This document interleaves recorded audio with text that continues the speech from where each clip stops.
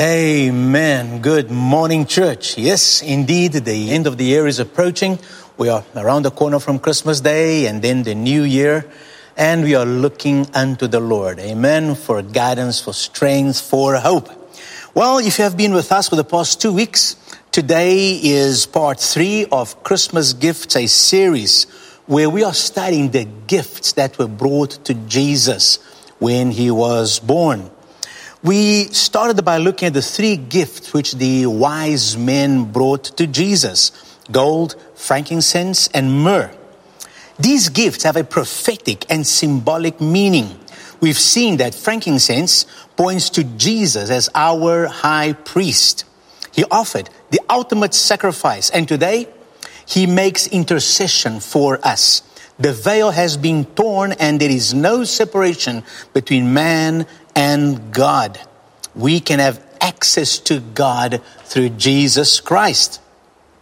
Last week, we learned that myrrh points to Jesus as the Lamb of God, the suffering servant who was born to die for our sins.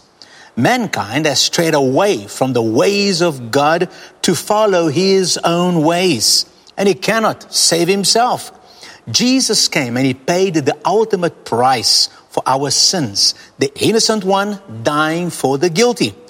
And those who choose to follow Christ are restored back into relationship with God. Today, we will take a look at the gift of gold.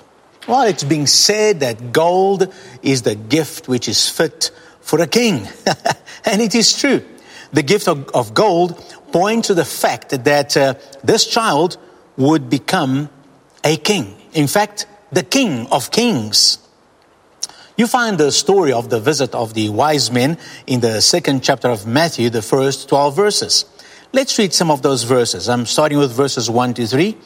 Now, after Jesus was born in Bethlehem of Judea in the days of Herod the king, behold, wise men from the east came to Jerusalem, saying, "Where is he who has been born King of the Jews? For we have seen his star in the east and have come to worship him." When Herod the king heard this, he was troubled, and all Jerusalem with him. King Herod was troubled by these guys asking about he who has been born King of the Jews. You see, Herod was king, but he was not born a king. He was not born King of the Jews. He was given that position by Rome. He was a Roman. He wasn't a Jew. It had been a long time since a king had been born to the Jews. And that is also why the Jews were a bit troubled as well, because they did not know of any Jewish king being born. And so King Herod asks the Jewish priests about this matter, and he is informed that Christ, the anointed one, the Messiah, would be born in Bethlehem. And so he meets with the wise men. Let's read from verse 7 to 8. Then Herod, when he had secretly called the wise men, determined from them what time the star appeared. And he sent them to Bethlehem and said, "Go and search carefully for the young child. And when you have found him, bring word to me that I may come and worship him also." Why do you think Herod wanted to know about the star? To try to determine when this so-called king of the Jews had been born. And do you really think he wanted to go and worship him? Of course not, as we find out later.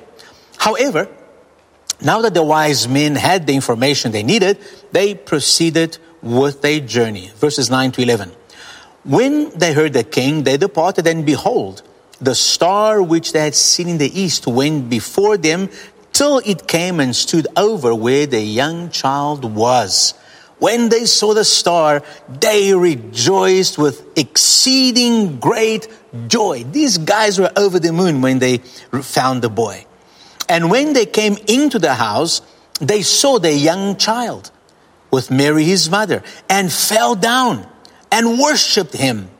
And when they had opened their treasures, they presented gifts to him, gold, frankincense, and myrrh. They rejoiced with exceedingly great joy. These guys, they got it. They somehow understood the meaning of the birth of this child. They did not understand everything, not in its fullness, but they knew that they were in the presence of royalty and in the presence of greatness. And so the first thing they did when they came into the house of Jesus is they bowed down. The Bible says they fell down and worshipped him. Then they opened their chests and gave gifts, gold, frankincense, and myrrh. Back in the day, it was normal to give valuable, expensive, and lavish gifts when visiting royalty. Gold has always been valuable, but frankincense and myrrh at that time was about as valuable as gold was. And so you can imagine the kind of wealth these wise men gave to Jesus, entrusting all of it to his parents. Now, if you've been listening carefully to the story so far and comparing what I've been narrating to your average nativity play or nativity scene, you may be having some questions. Like, why do you say the wise men came to the home of Jesus and not the manger?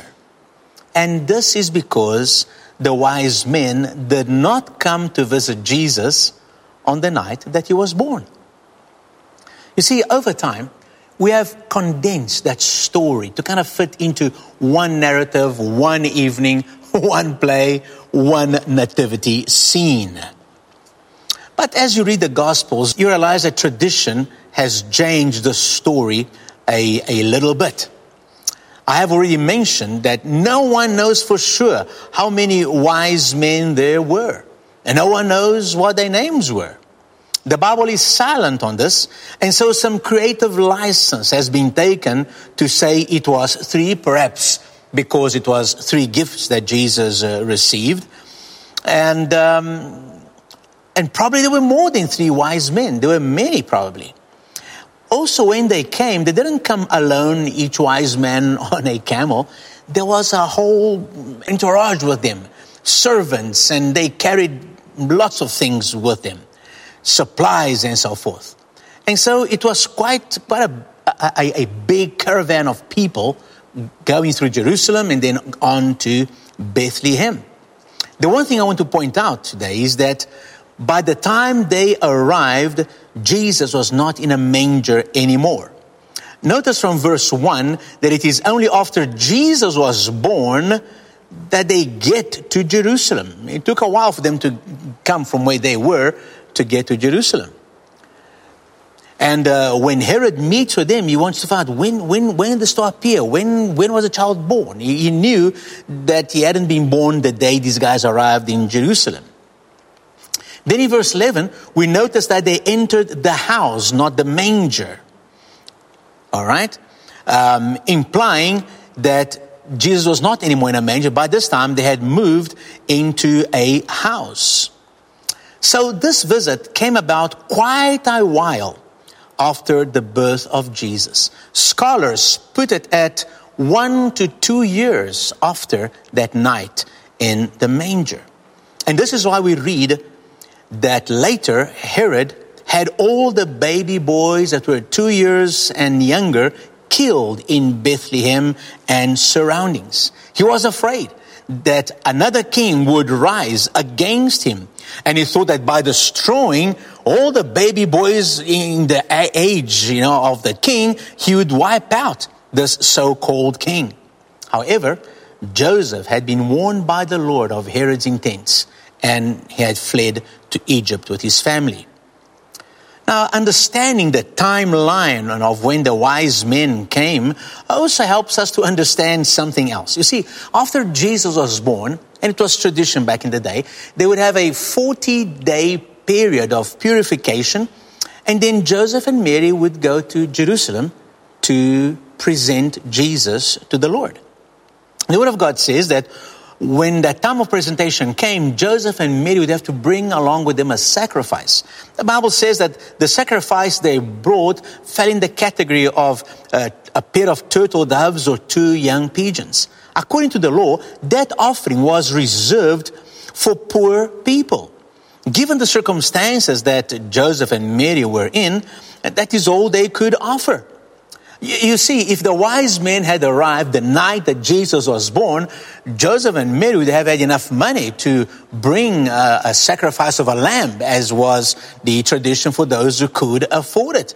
But they did not. Why not? Because when they came to present Jesus at the temple, after 40 days of being born, wise men had still not showed up. They did not have the wealth which they received later. So although Jesus was born poor and in humble conditions, God supplied by the gifts of the wise men all that the family would need to survive. What happened to those gifts? Well, the Bible is silent as far as specifically saying what happened. But we can make some deductions from the gospel accounts. Many scholars agree that the gifts made provision for Joseph to take his family so he could flee to Egypt. So those gifts made provision for the journey to sustain himself in Egypt at the time he was there, and then to make his way back to Jerusalem and establish himself there. There are also other possibilities, but they're not in the scope of this message. So you see, the Christmas story took a bit longer than just an evening, but it is still full of wonder and prophetic significance. As I mentioned earlier, the gift of gold points to the fact that this child would become King of Kings. In his first coming, Jesus came to establish his spiritual reign. Later in life, Pontius Pilate would inquire about his kingdom, and Jesus would say that his kingdom is not of this world. Jesus came the first time as the humble king, the unlikely king, born in modesty and obscurity. He came to serve and to die for the sins of the world. And this is the difference between Christianity, if you compare it to other religions in the world. In religions, mankind must adapt themselves to their gods and gain their favor to achieve paradise, whatever it is that they hope to attain. But the God of the Bible, he becomes a man. He comes down to us, becomes one of us, and then allows his creation, all right, the people he created, to turn against the Creator and crucify him. And then Jesus takes this act of cruelty and turns it into a sacrifice for the forgiveness of the sins of mankind.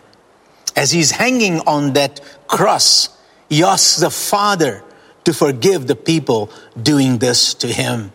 Hey, and it was not just those Jews and Romans who crucified Jesus. They may have rejected Jesus and nailed him to the cross. But what kept Jesus on that cross was his love for you, for me, and for the people of this world. It was my sin and your sin, our selfishness, our bent for anger, for unforgiveness, for greed, for hatred, and other moral sin that kept Jesus on the cross, paying the price for our sin, so that you and I could find peace with God, forgiveness, and eternal life by putting our trust in Jesus and following him. You see, the first time Jesus came, he came as the humble king. But he will return. He promised he would, and he will. And when he comes, he will come as the conquering king. The first time he came, few people took notice. When he comes again, the whole world will see him.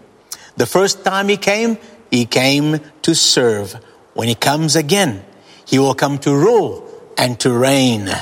Today, people can reject him, ignore him, and dismiss him just like they did when he came the first time. But when he comes again, no one will ignore or be able to resist him. Both his goodness and his power will be overwhelming. When he came the first time, a few wise men came from the east and gave him gifts. They were prophetically the forerunners of what is to come. The wise men prophetically demonstrated what the nations of the world will do during the reign of Christ. They came from far. They were not Jewish but Gentile. And when Jesus comes again, as the prophets have foretold, the nations of the earth will come to Jesus, bringing him gifts and coming to worship King Jesus. Isaiah chapter 60 verse 6 says, "They shall bring gold and incense, and they shall proclaim the praises of the Lord." Listen to 1 Timothy 6:15 in the New Living Translation. "For at just the right time, Christ will be revealed from heaven by the blessed and only Almighty God, the King of all kings and Lord of all lords."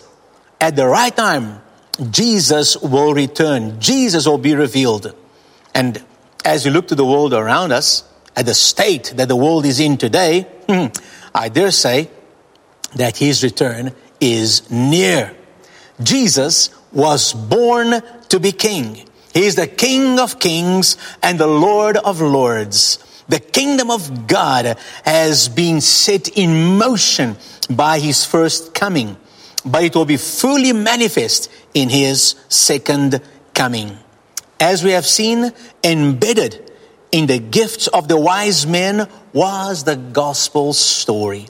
Jesus, our high priest. Jesus, our sacrifice, the Lamb of God. Jesus, the King of kings and Lord of lords. Jesus was born to die. Without Christmas, there would be no Easter, no Passover. Jesus died. He was buried.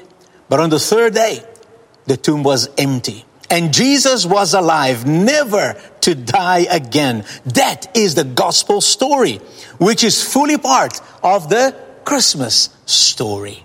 I close with a verse from the book of Philippians. Philippians chapter 2, verses 9 to 11. "Therefore, God also has highly exalted him and given him the name which is above every name, that at the name of Jesus every knee should bow, of those in heaven, those on earth, and those under the earth, and that every tongue should confess that Jesus Christ is Lord." Hallelujah. To the glory of God the Father. Every tongue shall confess. Some that have rejected Jesus, when he returns, will realize in horror that they have rejected the Lord of life. And they will cry out, "Truly, he is Lord. And I rejected or I ignored him. He is Lord." They are going to confess it with lots of regret and remorse. But others, and I hope you are one of those, others will look at him and cry out in wonder, "Yes, Jesus is Lord. He is my Lord." Hallelujah. You can have that confidence today by putting your faith in Jesus in a simple prayer and saying something like this: "Jesus, I acknowledge that I am a sinner and I need to be saved. Forgive me of my sins. I surrender my life to you, and with your help, I will follow your ways. I confess today that Jesus Christ is my Lord and my Savior, my King." Amen. Say that prayer. If you say that prayer right now after me, be sure that the Lord has heard it. A simple prayer like this can change the course of your life for eternity. If you haven't said it yet, say it. Go back, rewind, and repeat that prayer. Maybe share this prayer with somebody that you know who need Jesus in their lives. Be ready to rejoice when the King returns. Amen. Well, we've looked at the three gifts that Jesus received from the wise men. But there were more than three gifts that Jesus received at his birth. There is one more. So join us on Christmas Day at 9:30 for an online-only Christmas service where we will look at this fourth gift. All right, we'll be talking about gift number 4. We'll see you then. Let's close in prayer. Lord, what a wonder this time of Christmas is, as we remember the Christmas story. And we realize, Lord, that your whole life history was embedded in the events of your birth. Help us to honor you, Lord God, to realize and understand who you are, Lord Jesus, the fullness, the greatness of who you are. I pray for everyone watching, listening to this message and to these messages in this series, that we may all have a deeper understanding of the meaning of Christmas for your glory and honor. In Jesus' name, amen. May the goodness of the Lord, the peace of the Lord be with you this day and this week. Hey, and we'll see you Christmas Day, 9:30. God bless you.